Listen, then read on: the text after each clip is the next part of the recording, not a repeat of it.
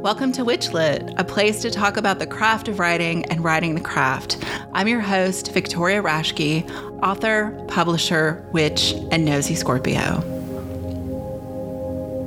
You can support Witchlit and the serious book habit it requires at ko-fi.com/witchlitpodcast.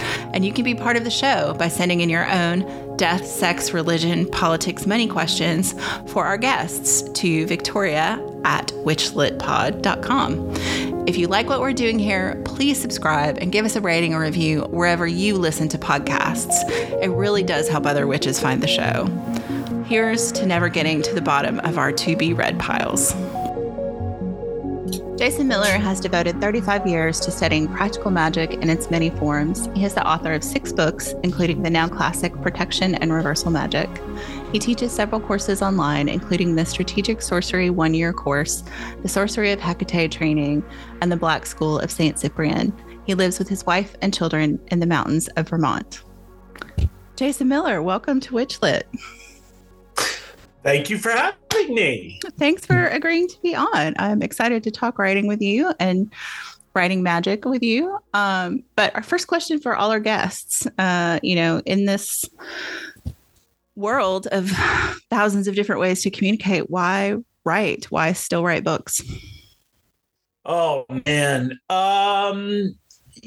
First of all, as you can tell from the bio, I've got 35 years of experience in the occult. And, I'm old. So there is that. Writing is how I learned, I won't say my first teachers, but I did a lot of reading. So when I think about learning things, I think about books. And I enjoy writing. I have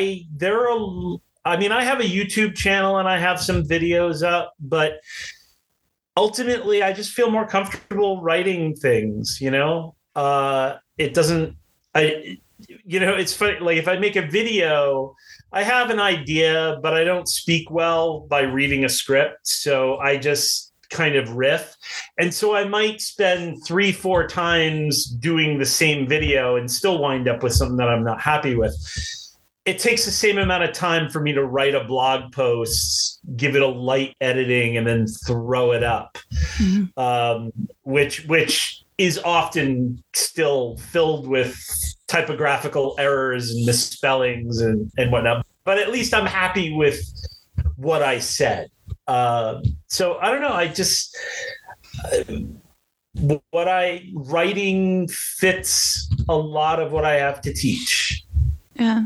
Did you always want to write, or did writing find you? Writing definitely found me. When I was a kid, I used to write poems and stories and songs and things like this. And in fact, I learned how to play guitar because I was at an open mic poetry thing and somebody said, your poems really are awful, but they would make okay songs. So you should switch from Monday night to Tuesday night when we have open mic and, turn them into songs. And I was like, well, I don't play guitar. And he's like, we'll teach you how to play guitar. So that's actually how I learned how to play guitar. But no, I started writing about the occult for a little magazine called Behutet out of Philadelphia. I was one of the founders of the magazine. It was part of the OTO in Philadelphia. We had this zine called Behutet, and I wrote articles there. And that was the first time I got the bug for writing. And then a couple of my articles for Behutet got picked up in other places. And then I wrote an article for Witchvox one time. And this is when I was really like, I'm going to start thinking a lot more about myself as a writer, rather than just an occultist who writes, just to get them out. But, subject matter expert, but I don't really care about the writing. I just want to get the ideas on a page. So I wrote this takedown of Carl McColman and a few other people that were posting about spellcraft. It was one of these like months on Witchbox, like a theme, and it was like, do the details of spellcraft matter? And everybody was writing in like, no, it's just your intent that matters. Like, just believe it. It's your intent. None of the material matters. None of the colored candles matter. None of the words matter. None of the gods matter. Nothing apparently matters except for your intention. And then Carl had an article where he was like, spellcrafting is really detracting from the spirituality of paganism anyway. And really, like, this whole spellcrafting witchcraft thing is something we should just think about doing away with. And so I wrote a piece called Spellcrafting, the Real Witch's Craft. Just saying, like, if you want to look at what witchcraft was, like, that's the craft. And you can trace it that way, but not in these other spiritual, religious, et cetera, ways. And Carl McColman's publisher contacted me and asked if I wanted to write a book.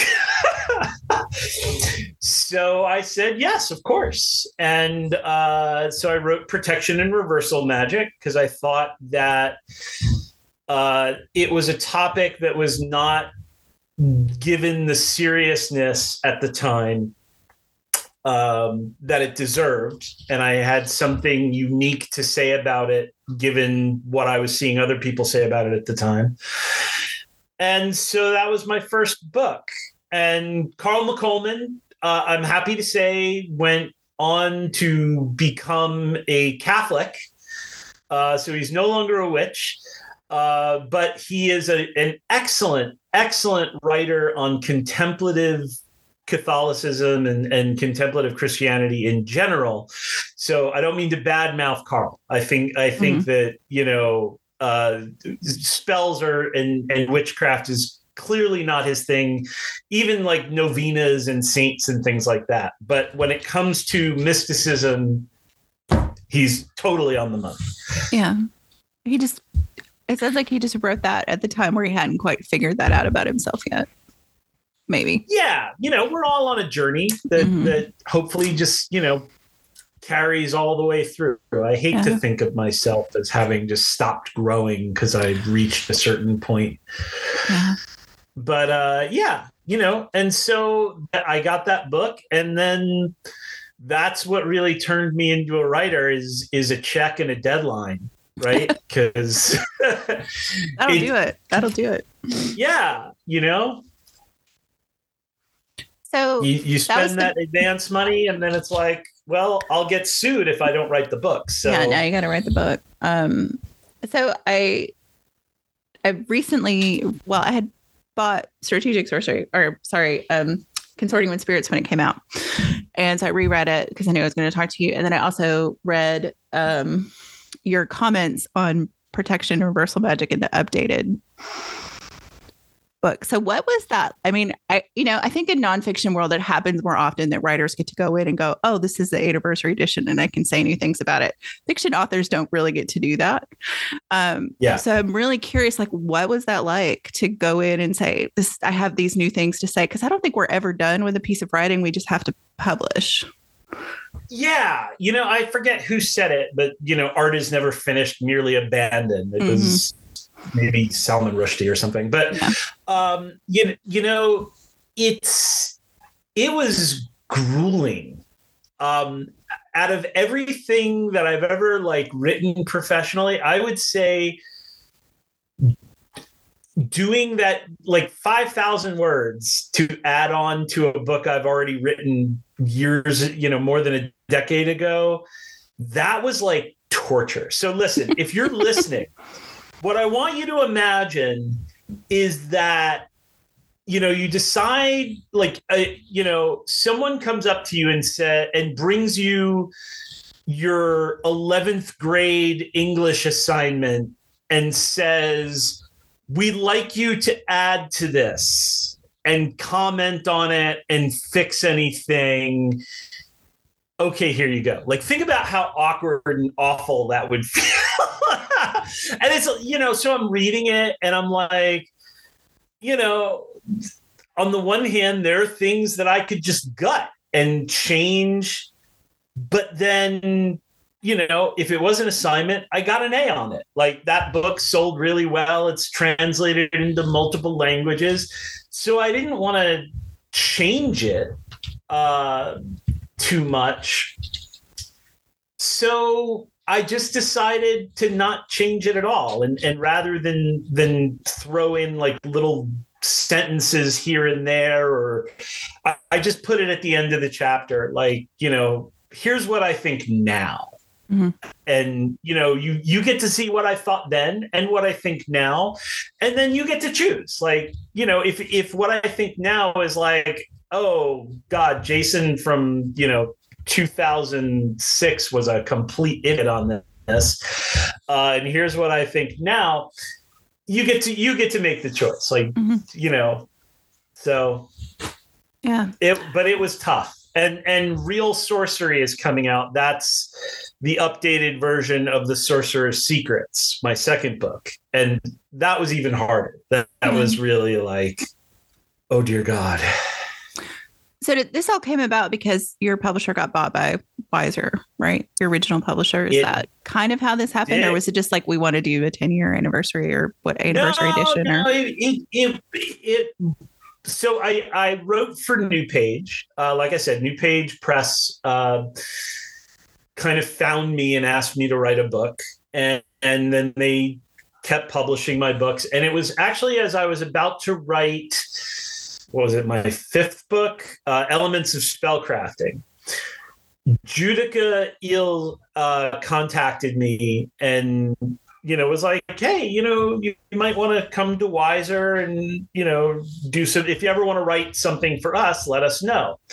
And I was like, yeah, I think I want to do one more for New Page and then I'll think about it.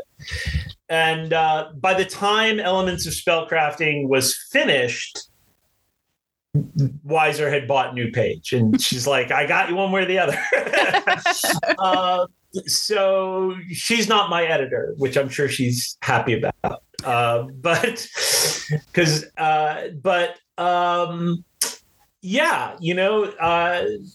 they wanted to kind of reissue and have consistent covers and that whole treatment. And, that came along with the idea of, hey, let's do expanded editions of these two books. So, yeah. Is it just those two, or you're like, I'm done? Or just those two so far. The only other one that I would consent to do an expanded edition of is Financial Sorcery, because there's so much more to say on that topic, to the point that I might do another book or a chapbook on it. Mm-hmm. So, but we'll see. Yeah. So, I mean, you've written a lot about a lot of different topics. I mean, obviously under the same umbrella of magic and sorcery. So what is what is the thing that spurs you to do a topic? I mean, protection and reversal magic, that seems like that came out of that whole thing. But after that, like, what is the thing that you're like, okay, this is the next project to tackle? Like, what's that process like for you? So, every different ideas have different shapes, for sure. So some ideas I get, I'm like, that's a blog post or a quick video or even just a social media post.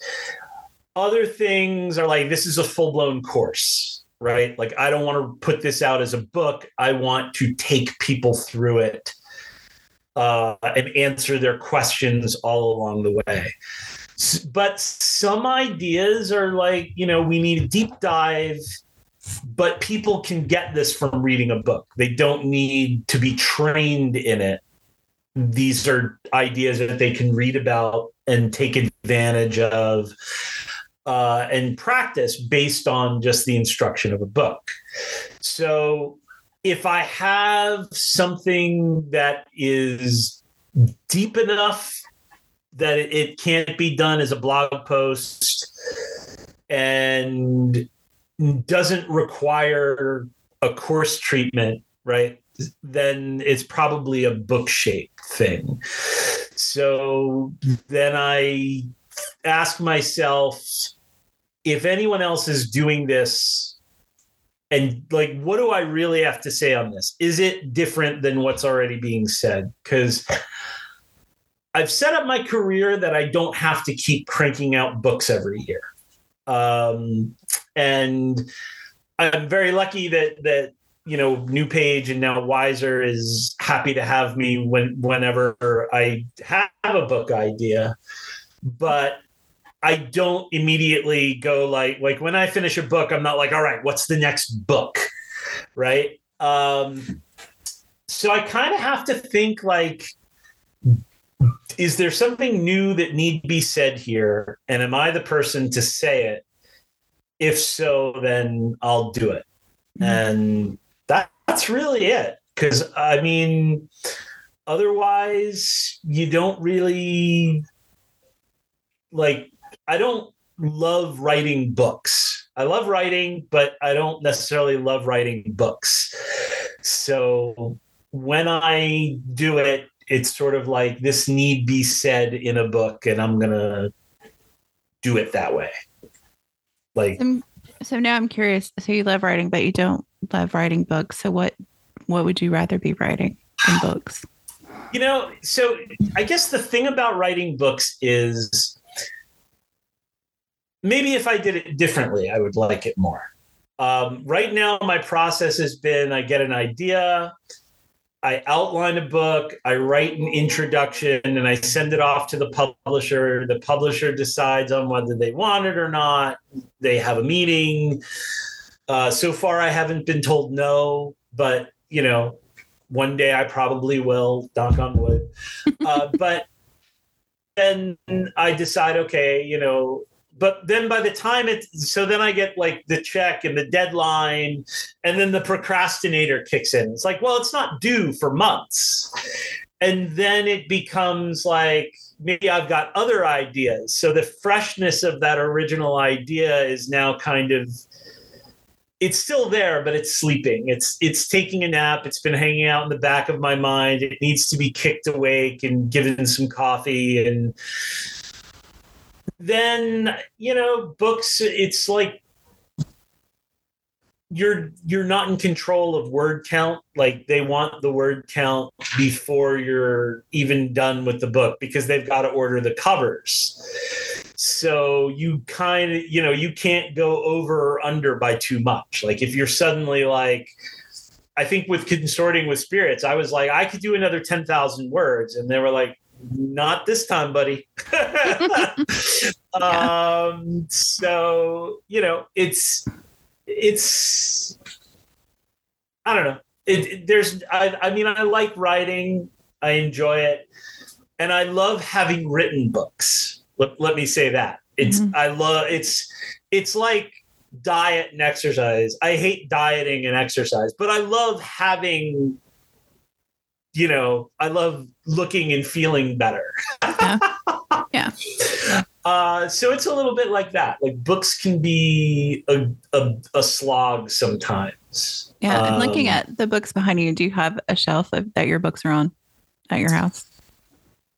Yeah. So I have like, most of my books are, I don't know if you can see right here. Mm-hmm. Yeah. They're just this little corner here. I don't have like a shelf of like multiple copies of all my books. I actually have, I think, a box of like random assortment of my books in the garage. I don't even keep it in my office. And I'm bad at mailing things, and so I don't send them anywhere. I'll give them out. And I used to bring them around to conventions and things, but then I'm such a terrible author. I hated sitting at the table, like at the convention, like you're sitting at the table with the books. I hated it. So then I stopped doing that. And then so the books, like, I tell them, send me like 10 copies now instead of, New Page used to send like a box of 50 copies. It's cool to get them when they're translated in other languages. So that's always neat. Yeah. But, to see what they've chosen for the cover and things like that. So yeah. I mean, I think about, that is when, I mean, I publish independently. We have our own imprint, and I've talked to a lot of independent authors on the podcast. I think that's one of the interesting differences to me in the kind of realm of publishing is like the constraints.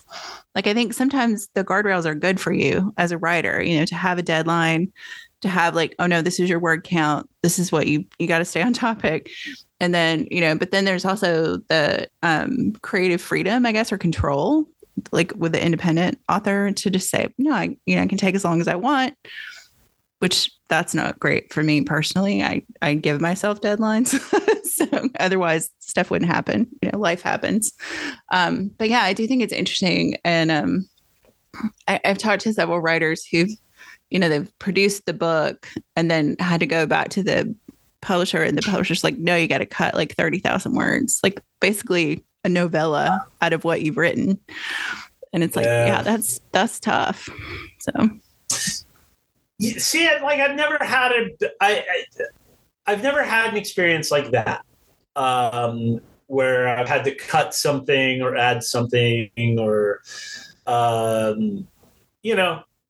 like the editing process in general has been nothing but beneficial for my books.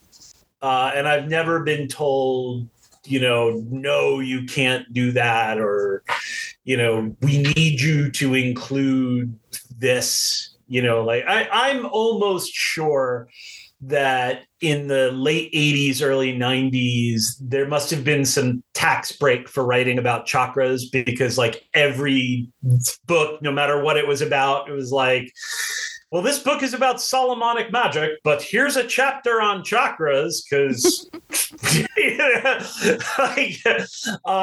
so it, I never had an experience like that. And I don't think that I would have been able to put together courses had I not written books first. And I don't think that I would have completed, I'd still be working on my first book if I didn't have a publisher say, we want you to write this book and we want you to write it by June, and here's a check. Yeah. So the guardrails are definitely good for me. Yeah. Also, the downside of independent writing is that the check comes later. And sometimes not at all. So, I mean, that is definitely a difference. So there is that. But then, if you knock it out of the park, your cut as an author is probably bigger. Yeah. Yeah. So, I've always kind of looked at the books. I've got friends that publish themselves. I've got friends. Urs, who runs Hadean, is an old friend of mine. So I've got friends and contacts at all levels, from national to, independent publishing houses to I'm just me and I'm publishing, made to order, print to order. And I think there's room for it all. And there's just like, from the business end of it, you just kind of have to figure out how it works for you. So for me, it was like, I don't want to hustle for the books. Like, I'll hustle for the courses, but I don't want to hustle for the books. I want somebody else to hustle for the books. And I want them, I'll take, $2 a copy. I'm not saying that's what it is or it isn't, but because I actually don't know. I think for most $2 would actually be pretty good. I think for most authors, it's closer to $1. Like, I'll take $2 a copy if I can sell 10,000 copies, as opposed to $20 a copy and selling 1,000 copies. Same amount of money, but the book gets into more hands. And then because I mostly focus on courses as my money to pay the bills and feed the family, it works for me. Yeah. Well, and I do think, I mean, there is something, it's kind of what you're talking about. Like, well, you know, when you have something that you have a deadline on and then you have these new ideas, that's also the problem, I think, with having to hustle for a book when you're on to the next thing already. And I think that's true for people where, however they publish, it's like, it's really hard when you're in the middle of a new project that's the thing you have the energy for. And yet you've got to, you know, flog the thing that's already out in the world. But you're like, I'm done with that. I realize everybody else isn't done with it, but I'm done with it. 100%. The first podcast I did to support Consorting with Spirits, I was on with Tiffany Boggins at Witch Lab, and we're also old friends from our Philadelphia days. And we got on there, and I was like, "Yep." So there's this book, Consorting with Spirits, and then let's spend 3 hours just talking smack about, you know, whatever we want. Yeah. Which was great because, yes, by the time you're promoting the book, it's sort of like, you know, I'm tired of talking about the book. Yeah. I want to talk about something else. Mm-hmm. Like, yeah, this thing ate, you know, however many months, years of my life. Can I talk about something else now? Yeah. No, I feel that in a deep and serious way. So, I don't know, like, so like for you with writing the courses and writing the books, like, I mean, clearly there's a lot of writing that goes into the courses too, but I mean, there are other components of that because they're online. So you've got the technological piece and all of that stuff. So do you feel like your process is really different with the courses, or is it kind of the same thing for you? Well, it is. So I only have one course that is purely writing, like the Strategic Sorcery course, my first course. Those are email lessons. Like you read them. Originally, they were just sent from my email directly to everybody. And so that was like, you know, the size of 2 books in the end. Mm-hmm. But it was more like writing an extensive blog post every week, right? So it definitely had a different feel. It was like, I'm doing this now. It took me almost 2 years to get the year-long course done. And everybody that signed up, I let them know, like, this could take up to 2 years, maybe, you know, because of course, if ultimately there's going to be one lesson a week, and I'm writing them as we go, which is the only way that I think I can actually manage this project, there's going to be weeks where I'm sick or where I'm traveling or, you know, but it all got done, you know, under 2 years, probably more like a year and a half. And so, yeah, it was a lot like writing a book, but it was much more regulated. Whereas with books, I tend to wait until the end and then just shut myself up in my office, or even go somewhere else and sit in a hotel or, you know, by a lakeside and just finish the damn thing without distractions. And, you know, then other courses there's a lot of audio involved. So in those courses, I kind of see myself as giving a lecture more than writing everything out. So, yeah, very different process. Yeah. Do you enjoy that process too? Is that harder, easier than writing? It is easier than writing. Yeah, I do. I find it a little easier than writing. I've often thought maybe I should get like a voice to text thing going on and do a book that way, like just stand and dictate like I'm teaching a class and then edit whatever it spits out. But I haven't yet. Yeah. But yeah, it's a little easier than writing. And there's a little more inspiration, thinking on my feet that comes with it. And then all of those courses that are audio also have, like, in between every lesson, there's a Q&A where people sent in questions all week, and then I pop them up and I answer them audio. And it can get really spontaneous and zany, or I might be in a bad mood, and it'll be gruff and blunt, and there are times where I'm like, this question's been asked like 6 times, people, like, but hey.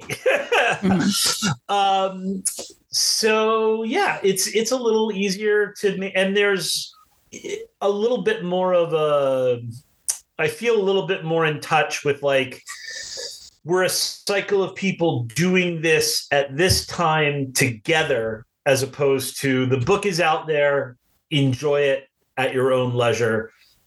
I've already written it, so Yeah. I mean, it's more like haptic feedback almost, I guess, than with a book. Yeah. I did like that you incorporated the Q&A into Consorting with Spirits. I thought that was an interesting way to kind of come out of the end of that book. Yeah, I'm going to start to do that in more books as I do them, I think. And I put those questions out to the community, and I chose whatever questions were relevant to the book. Some that I got in were kind of, really odd, like they would ask questions about things that are not even remotely covered in the book. And so that was a lot of fun, and gave me a chance to,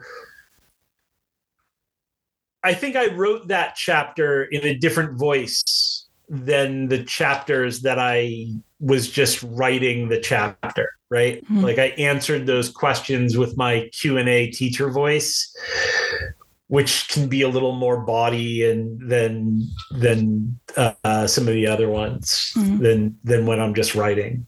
Yeah. Although, I mean, yes, I think it is a little different, but I also feel like even the interior chapters, you still have a very conversational tone, and like you include anecdotes. And I was joking, I read some parts out loud to my husband because I was like, clearly an Xer.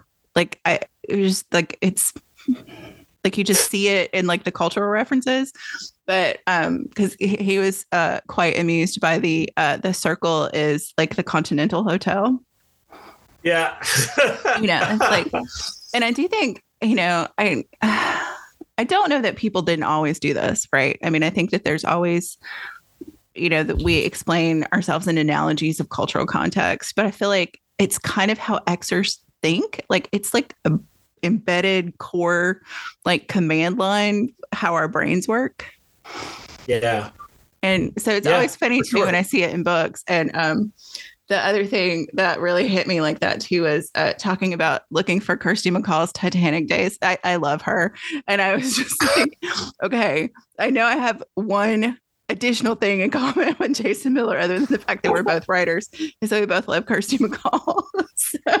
Oh, amazing. I wish more people knew her work beyond just, the Pogues Christmas song. Yeah. Yeah. I feel like she gets short shrift because of that. I mean, that is brilliant. And, but there's so much more to her than that. Yeah. And I still justice for Kirsty. Every time I think about how she died, it just pisses me off again. God, yeah. So. But listen, everybody, Titanic Days, that's the album, if you want to listen to Kirsty do her thing, it's probably one of my favorite albums of all time. Yeah. She's an amazing writer, a songwriter. I mean, just lyricist, music. I mean, she's the whole package. She's amazing. So Can't Stop Killing You. Yeah. Just yeah. So I did appreciate, So I did appreciate like the conversational tone and this kind of like, but I do wonder, like, I think I talked about somebody else with this recently on the podcast. So listeners are probably going, Victoria, this has become a theme. But like, I do wonder, like, as we age and get boomered by people who don't know we're not boomers. Like, like I feel like those cultural contexts are less universal in a lot of ways. Like when we talk about those things, because our media is so expansive and people are so niche that, could you make a reference to something like Kirsty McCall's already kind of niche for a lot of people. A lot of people are going like, who the hell is that? I mean, the Continental Hotel at some point will probably become that on its own, but right now it's in the zeitgeist, so people know about it. But I do wonder, like, how is that going to change over time? Oh, goodness. It's one of those things where I guess I just don't care. Like, I don't. I think that the price of making everything evergreen is blandness.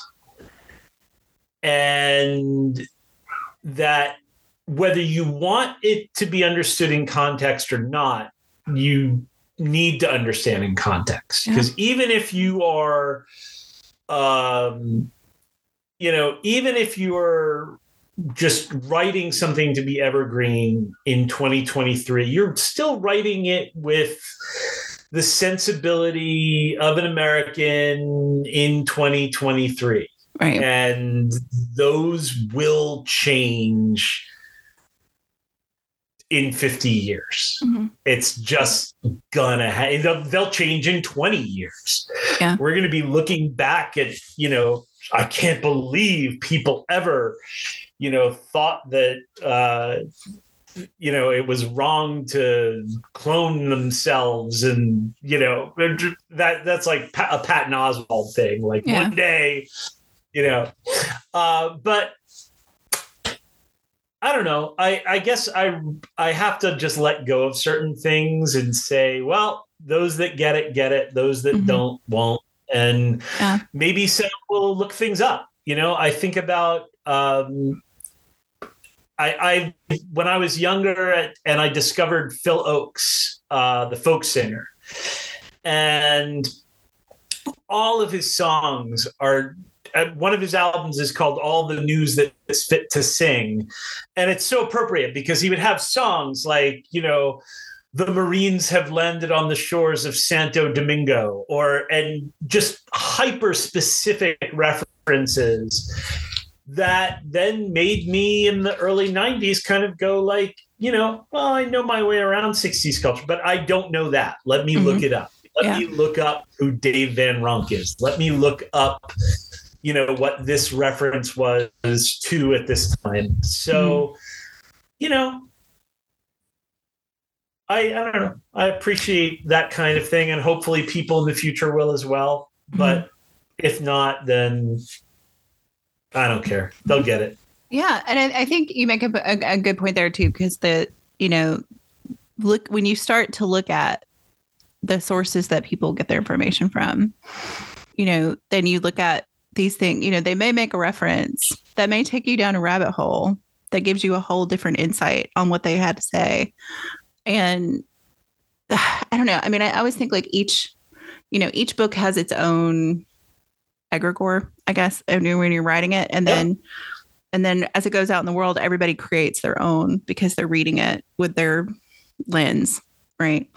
So even if they go to that reference material, they may take other things out of it that, where they got it from never even mentions. So I think, I don't know. I like the idea that evergreen doesn't really serve us. Not only is it bland, but I don't know that it serves us either. Nah, it doesn't. It doesn't. Yeah.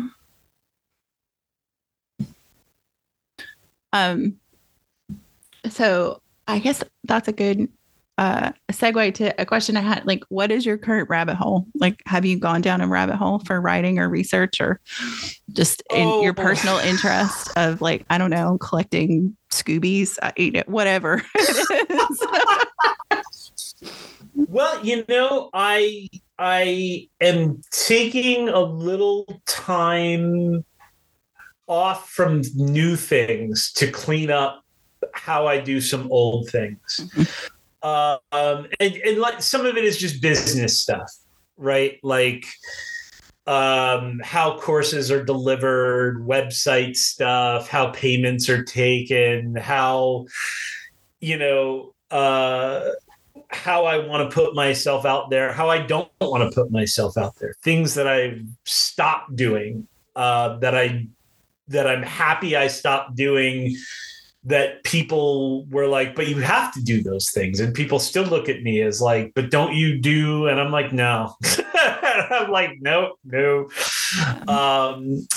That, so now I look around at what other things, like what should I be doing that I'm not? So I guess like I'm taking a little time to fine tune. Mm-hmm. I have two kind of book skeletons that are ready to go. One of them is sort of like a grimoire follow-up to Consorting with Spirits. So take all the principles of Consorting with Spirits and then sort of say, if we were to build a grimoire based on this, this is what it would look, here it is. Yeah. Right.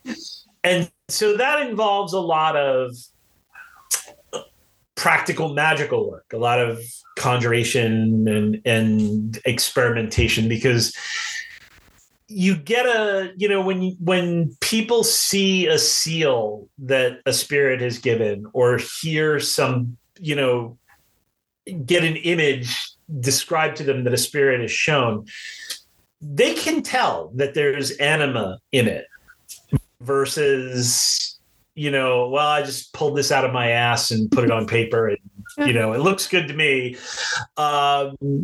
So there's that. And then I've always kind of wanted to do a really solid book on mindfulness, but with a different approach than most books on mindfulness. Mm-hmm. And that's because most books on mindfulness take techniques that are made for monks, contemplatives, full-time yogis and whatnot. And they kind of just take those techniques and they throw them at you as a person with a job and a busy life. And it's like, well, you'll never be able to do this as well as like those people, but maybe if you try, it'll make everything else just more bearable or, more mindful. And so, like, I remember somebody showed me this ad for a Shambhala 30-day retreat. And the ad was just faces. It was like before and after the 30-day retreat. And the beatific faces of the people after the 30-day retreat were all like, oh, I've been meditating for 30 days. And I'm like, yeah, they were on a freaking month's vacation. Of course they look like super relaxed and spirit. I'm like, I want a 30-day after the end of the retreat, because I've been on those retreats and I can tell you it sucks to come home and just like you have this like identity collapse of like, I'm this super spiritual person who now has to deal with taxes and jobs and people yelling at me and all these other things. And it's like, no, we need mindfulness that incorporates the virtues that we can get along with, the lifestyle that we have, not one that is made for monastics. We need, what practices really do work in just a few minutes versus, well, you could do this for a few minutes, but to really gain benefit, you need to do it for a few hours, which isn't going to happen. Yeah. So I have an outline of that. Mm-hmm. And I'd love to do that book. So I've got two kind of gunning. Yeah. And prediction of what's going to happen.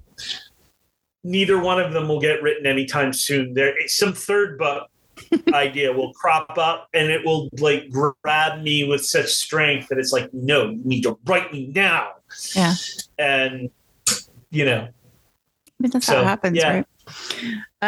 Yeah. I'm thinking about mindfulness and like, the weight of the world and things you say you don't do anymore. And I know one of the things that I've really like spent a lot of time thinking about lately is how much social media actually takes away from my life instead of how much it gives. And it's like one of those things that like, as an independent author, I got to flog my books, which is partly why I do the podcast, because I can kind of talk about books, not necessarily my book, but books, and not do social media. But I think it's, it's a tool like anything else, and it can be sharp or dull depending on, those things. But it makes mindfulness really difficult. Like if you get sucked in, like it can mess with your head in a way that I sometimes wonder. I mean, I think we talk about it a lot, but I do sometimes wonder if people realize how much time we've given it. It's terrible. And it is unfortunately toxic by design as opposed to accidentally. And it's gotten more so. Mm-hmm. And the thing is, because people that can leave, people that don't have books to promote, right? They are leaving. And so what you're left with are people like you and I who are sort of on social media because it's a marketing tool, and people that like to yell at people or be nasty to people or be outraged 24/7 about whatever it is that outrages them. And no matter how just that is, there's plenty to be outraged about. So please, anyone out there that's like, Jason doesn't think we should be outraged.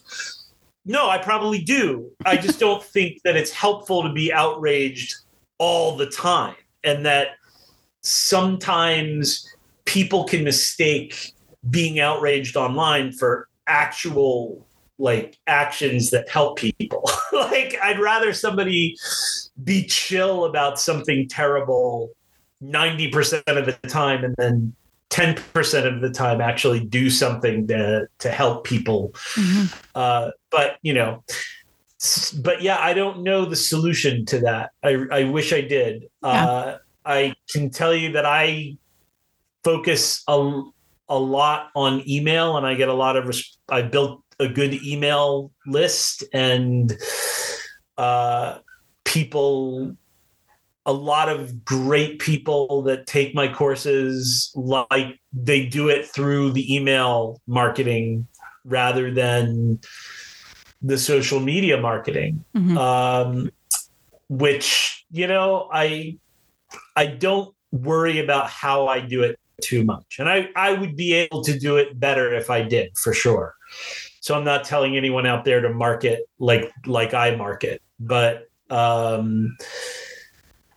it's there's a certain degree to where I also think just if you make something good, people will spread the word about it, however they spread the word about things. And in the long term, it will get out there. So yeah. I don't worry too much about, people are like, okay, Instagram this year doesn't work like it worked last year. This year, you need stories. Last year, you needed videos, but now you need stories. And next year, you're going to need carousel. I just make Instagram posts, period. That's it. This is what I do. This is what it costs. This is what people say about it. And if you want it, don't. And, if you can't do it now, then okay, it'll be available later. Just no hurry, no fuss, no kind of, create the need. Then, I don't do those kinds of things. So yeah. I don't know, but there's part of me that would love to just be off social media entirely. Yeah, I feel you there. Even groups I run on social media, very hard to keep toxicity out. Yeah. I think you're right. It's designed to drive engagement, and what drives people more than outrage, right? I mean, that's what it's for. It is. But yeah. Which is sad that we're wired that way, but yeah. It is. It is. It's yeah. Yeah, I am. Oh, how about you? Where are you? What are you doing get instead of social media? Yeah. Well, the podcast was one, right? I moved my newsletter to Substack, and it's floundering there right now because I don't really completely understand how to use it. So that's kind of a project for a quieter time. I do need to get a newsletter out at some point, but I do like email. I mean, people's email boxes are also crazy, and that's a lot to do. But I do feel like you're at least talking to people who want to talk to you, like who want to know what you have to say. And even, like you said, even if it's a smaller audience, they're probably more engaged. They want to be there. They've chosen to be there. And I have looked a lot at this like idea that, really, as a creative, you could sustain yourself with 1,000 true fans, right? Right. Yeah. Kevin Kelly's 1,000 true fans. Yeah. Sure. And I really like the thought around that, I guess for me, and this is a question for you too, like, what does success look like? What does that really look like? And what am I willing to do to achieve whatever my idea of success is? Well, I mean, success looks like, so, I mean, for me, but the idea of financial success means being able to live a middle class / upper middle class lifestyle,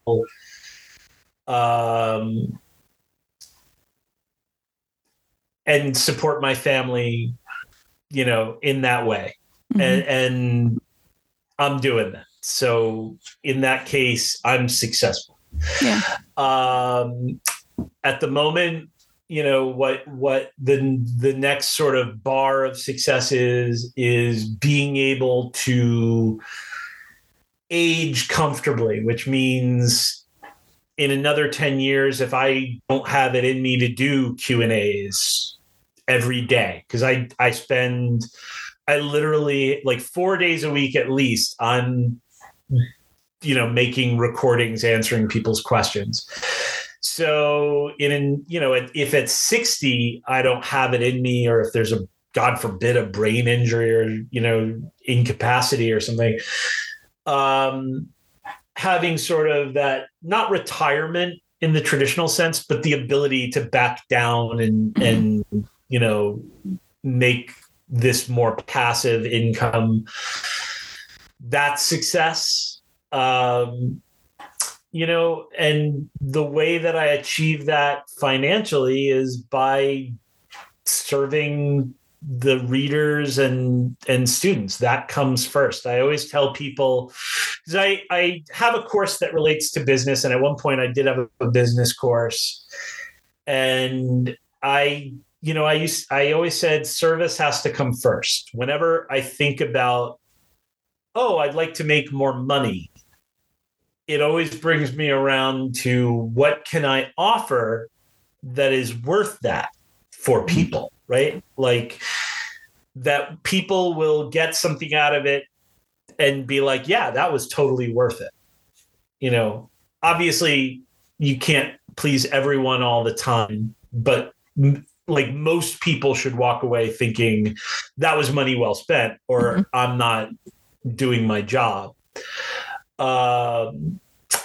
So yeah, that's like I have to be happy with it. They have to be happy with it. But that's really what success looks like. Do people get something out of it? Is it helpful in their life, in their practice? Does it make life better for them in some way? Yeah. And does that, support my, family materially? Because it is a job. And I don't like it when people kind of pretend it's not a job, or they're, well, like, well, none of that matters. And I mean, if it really doesn't matter, then cool, great, but if it does, then don't pretend it doesn't. Yeah. I mean, do you think, I don't know, I always kind of want to ask everyone this question, but I don't know that everyone has an answer for it. But do you think there is something that inherently changes when you do make magic your job? Like, I mean, you're writing about it. I mean, it's not really the magic itself may or may not be your job. I mean, some people do work with clients, but like, does something inherently change when it becomes a job rather than, I guess, a vocation? It's still an amorphous thought in my brain about what it means to be a public magic worker of any kind. It changes a lot, but not in the way that some people think. And I guess it changes it for some people that way, where people are like, I'll do anything for money. But for me, and I did take clients at one point and do readings at one point. And, for me, it always just went right back to that. Am I serving people and, getting paid to do so decently for my time and not ripping them off? This is really the key to it. I was practically raised in a hardware store. My grandfather owned it. My father took it over. Sadly, the era of box stores made it collapse. But from 1908 to 2004, Harris Hardware in Matawan was in existence. And that was their attitude towards business, both my grandfather and my father. It was just like, find a way to serve people and charge them a reasonable rate for it. And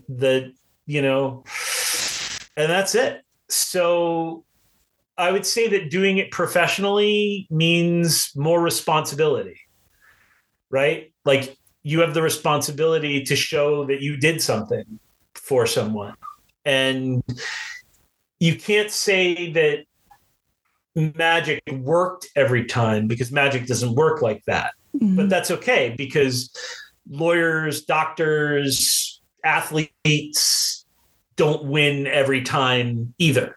Yeah. And that's fine. But the client also has to know that, right? So if you're honest and upfront with your clients and your readership, and that's really the main thing that changed, is sort of like, well, I have to do this and be professional about it, whether I feel like it or not. Yeah. Like, I'm on today, whether I feel like it or not, because it's my job.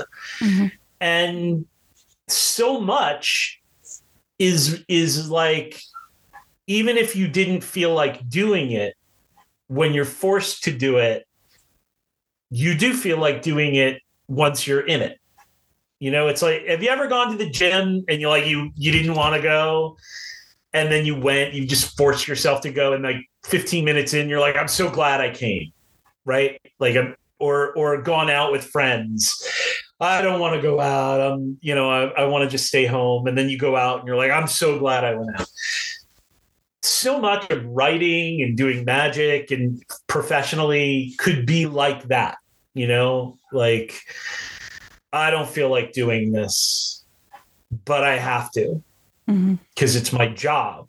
And then you do it and you remember, oh yeah, I do this because I love to do it. And, now that I'm doing it, I want to do it well and excel at it. So, yeah. Whereas if you're not taking money for it, then it can be like, yeah, I'll do it when I feel like it. It's like the contractor that you're friends with who will do that thing for you for free when he gets around to it, which is never, because he's busy. With people who are paying him or her. Yeah. Yeah. Or them. I've had like covens and order groups and things like that contact me. It's just like, somebody needs help, but we don't, offer help as a business, and nobody has time to do this kind of thing just to do it. Well, yeah, it's a business. So, yeah. Interesting. I grew up in a craft store, which made me think of you growing up in a hardware store. My parents owned a craft store that also got shut down by Walmart. Dissimilar. Yeah, that got shut down by Walmart So yeah, I feel that deeply, that, kind of growing up as, a child of entrepreneurs. And so, yeah, there's a lot to think about there. Yeah. And I'm sure we could talk about it for a long time, but I want to be mindful of your time and listeners' time, because we try to keep it to an hour. I'm not great about keeping it to an hour, but I did want to give you an opportunity to plug anything you want to plug before we do our game of chance question at the end. And this will come out at the end of May. So, all right. Yeah. Go to strategicsorcery.net. You'll see my courses and my blog, and sign up for the email, and you'll never be out of the loop with me. Whatever it is that I'm doing or offering, you'll hear about it then. But by May, it'll be close to get the next cycle of Sorcery of Hecate starting, which is just an intense 7-month-long course that I'm still shocked at how many people sign up for it and love it. And because it's not an easy thing. I've heard lots of really good stuff about it. It's been on my list of things I would love to do when I have 7 months of brain space. So, which, again, when is that going to happen? I don't know when I'm going to have 7 months of brain space. But I understand. But I do like the idea of it. So I don't know if you had a chance to listen to an episode of the podcast, but we have a game of chance at the end, and I will roll a die, and depending on what number I roll, you'll get a question about death, sex, religion, politics, or money.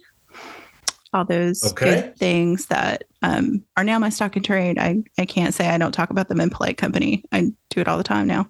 So I often think that, I think that around a lot of those topics, the primary problem is ignorance. And part of that comes from not talking about them more. This is my theory as well. So hence the game of chance. So let's see what you get. And if I roll a 6, you get to pick which one you want. So. 5, money. Oh, that's funny considering that's what we were talking about.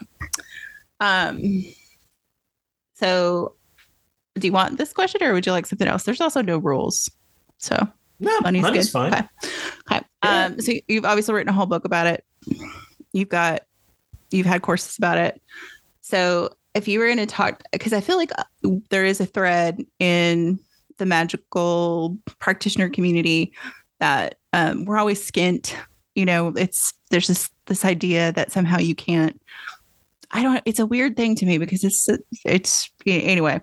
But in that, like, what do you think is the overarching thing you would want people to know that people just get wrong about money and being a magical practitioner of any kind? What is the thing they get wrong? There is nothing unspiritual about money. That's the number one thing. There is nothing particularly spiritual about it. Like, it's not the most spiritual thing, but it's definitely not anti-spiritual in the way some people think it is. And if you are, there are certainly non-materialistic spiritual and magical paths, but they're all very serious. We're talking about becoming a monk or a nun or a wandering yogi or living in a completely off-grid commune, which honestly still is part of the system overall. But, like you're not a non-materialist spiritual person if you're just working and saying, yeah, but I don't care about money. This was basically, the slacker Gen X 20s. I don't know how you were in your 20s, but that was totally me. Like, I was just like, material things. Meanwhile, I'm like, working as a secretary at AIG and, barely making ends meet and things like this. And the thing is, once I decided to take money more seriously, I actually got to think a lot less about it because I made more of it and could do more with it. and could take vacations with a real job and quote unquote real job. All jobs are real jobs. So don't, Don't at you. Don't at you about that. Right. Yeah. That's not, people listening, what I mean. But yes, all jobs are real jobs, but a job with paid vacations or benefit, a job with benefits. All the benefits. You think less about these things. And therefore you can focus more on your magic and your witchcraft and whatnot, not less, more. And it does, money just raises the volume on who you are. So if you're like a money grubbing jerk, then money will make you more of a money grubbing, selfish jerk for sure. It'll enable you to do that at levels that you couldn't if you were broke. Mm-hmm. But if you're a generally good person who, takes care of themselves and is responsible to their community, money's just going to make you be able to do that better.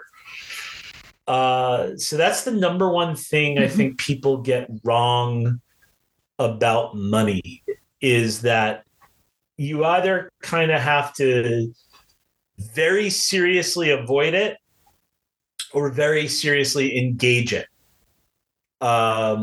This doesn't mean becoming rich, but it means defining, what is solvent and what is solid for you financially, and then achieve that. Because it's not fun to be stuck. I divide things up now in 4 levels: stuck, solid, solvent, stuck, solvent, solid, and sovereign. So, I think of them that way. Yeah.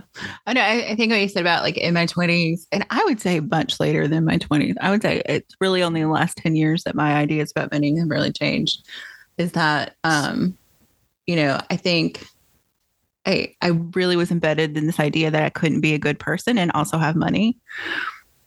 That there was, there was something inherently evil about money itself. Until finally that, like you said, the switch flipped. It's like, oh no, if you have money, you can actually do more things for other people as well as yourself. And that was, I don't even know where that indoctrination came from. I don't know if it was like inherent class issues. There's a lot to unpack there with probably a really good therapist. Yeah, some of it is class issues. Some of it is hippie, 60s counterculture stuff that infected the spiritual community. I also want to say that, large parts of the magical and occult community, like the stereotype of the poor pagan, is a false stereotype. There's no shortage of people out there making good livings that are pagans and magicians and witches and that are doctors and lawyers and entrepreneurs and business people. There's a lot. So, I always kind of had that idea, like, to be, everybody's like beat and hanging out and couch surfing into their 40s and 50s and 60s. But it is not the case. There's plenty of people out there who have caught on to the, money is not an obstacle to practice. In fact, it's a benefit to practice. But I felt the same way. Yeah. I mean, it was definitely part of the, I don't know, like you said, it's like, oh, money is this thing. And I mean, talk about a generation that thinks the world is going to end. I was convinced I would die in a nuclear war before I was 20 when I was a kid. So, there's also a lot of that nihilism that came with that kind of line of thinking too. It also lets you off the hook, right? Like if there's no future, you don't have to think about it. Yeah. If you're sure that it's all going to collapse, then you don't need to worry about your retirement portfolio. And it's, but then what happens is you get old.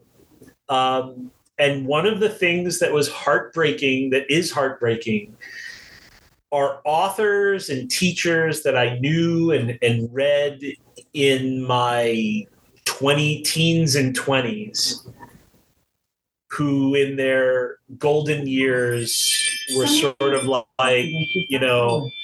I need medicine, I need rent, can somebody help? And some of them really just, they had this anti-materialist idea and thought that the community would be that, like, it was always going to be Starwood, like, for forever. And sometimes it was. People came through in amazing ways for a lot of these people. Don't get me wrong. Mm-hmm. But it wasn't fun to see them at that mercy either. So that's another thing that kind of made me take it more seriously is like, I remember putting someone up and talking about money and, or like how dedicated they were their whole life. And they're like, and look what it got me, sleeping on your effing floor. I'm like, yeah. Like, yeah, I get it. And, so, but yeah, I would say that that's the big mistake people have about money is that you hear this about Jupiter. I teach a course in Jupiter and people are like, oh, but Jupiter is like the 1% that's ruining the Earth. No, those people, that's Pluto. We literally call those people plutocrats in English. Mm-hmm. So wrong planet. Pluto hoards wealth in the underworld. Like Jupiter distributes wealth and governs as best he can. He's the god of good governance. So if you're talking about, hey, we'd love to have a better social safety net and better programs and things like that, that's all Jupiter. That's not, anti-estet, like that's firmly Jupiter. Money itself, the word comes from Juno Moneta, Juno's temple, where money was printed in Rome. So Jupiter and Juno, they're fantastic patrons of benevolence and money and how money can be used for benevolent ends and good governance. Mm-hmm. Yeah. And we talked a little bit before about like, capitalism is not the only way to look at money. I mean, capitalism has kind of poisoned itself, I think, in some ways, but I mean, there's good ideas there. I think there's good ideas in anarchy. I don't know that any one system 100% works for the entire world. I don't know that that's the answer either, unless we're invaded by aliens and all bets are off. So I don't think there's anything, like, I totally agree that, there's nothing inherent that, capitalism is the best it must be. But I do think people sometimes get confused about what capitalism is and isn't. So I live in Vermont. Bernie Sanders is our senator. He just published a new book called It's Okay to Be Angry About Capitalism. And if people follow me online, they know I'm not a huge Bernie fan. I'm a Democrat, but not, not a Bernie-crat. And I read the book. And I don't disagree with anything in the book, but the thing is like all the places that he's like, we should be more like, they're also capitalist countries. Mm-hmm. They just do it like capitalism isn't this like Ayn Rand nightmare that we live here. And I think sometimes when people say socialism, they actually mean Nordic capitalism. Mm-hmm. Like democratic socialism, not, yeah. It's still not, it's not democratic. Social democracy and democratic socialism are not the same thing. Well, like that's true. Denmark is not a democratic socialist place. It's a social democracy. So, but anyway, that's a whole other thing. We get into who owns the means of production. That's a whole podcast. Yeah. Yeah. No, I mean, I do think, one of the things I think about, that, and I've talked with other people on the show about this, is like entrepreneur is not capitalism in the same way that like they are part of it, can be part of the system, but you are not exploiting other people in entrepreneurship unless you are. I mean, unless you are, but you can do things without exploitation until you get to a certain level. And then I think maybe all bets are off about that. But no, I mean, I think that at any level you can do it without exploitation. Mm-hmm. I think that exploitation will happen if it's allowed, which is why I say I'm a Democrat, not, a Republican. Mm-hmm. I believe in good regulations, which, is what Adam Smith originally had envisioned as well. Yeah. So, but yeah, I think that the socialism versus capitalism thing is kind of setting up a false dichotomy that isn't serving anything and not helping. Interesting. Yeah, I know it is an ongoing thought place for me. I think I'm still wrestling with it. Oh, yeah. Unfortunately, listeners did not get to see that there have been cameos by a cat and now a dog, and yeah, they don't get the animal cameos. But yeah, no, it's an interesting thing, and I could probably do a whole other podcast on that. Anytime. Great. Well, I think that's a good place to kind of wrap things up. But I just thank you again for being on the show. This was a lovely conversation, and I hope you enjoyed it too. And thanks. I did. Thank you so much for having me. Witch Lit is a production of Thousand Volt Press. Our intro music is Cosmic Glow by Andrew Kay, and our outro music is Voices by Alexander Shanekar. Transcripts and all our previous episodes are available at witchlitpod.com, and you can follow us on Instagram at witchlitpod. Thanks for listening and for reading witchy.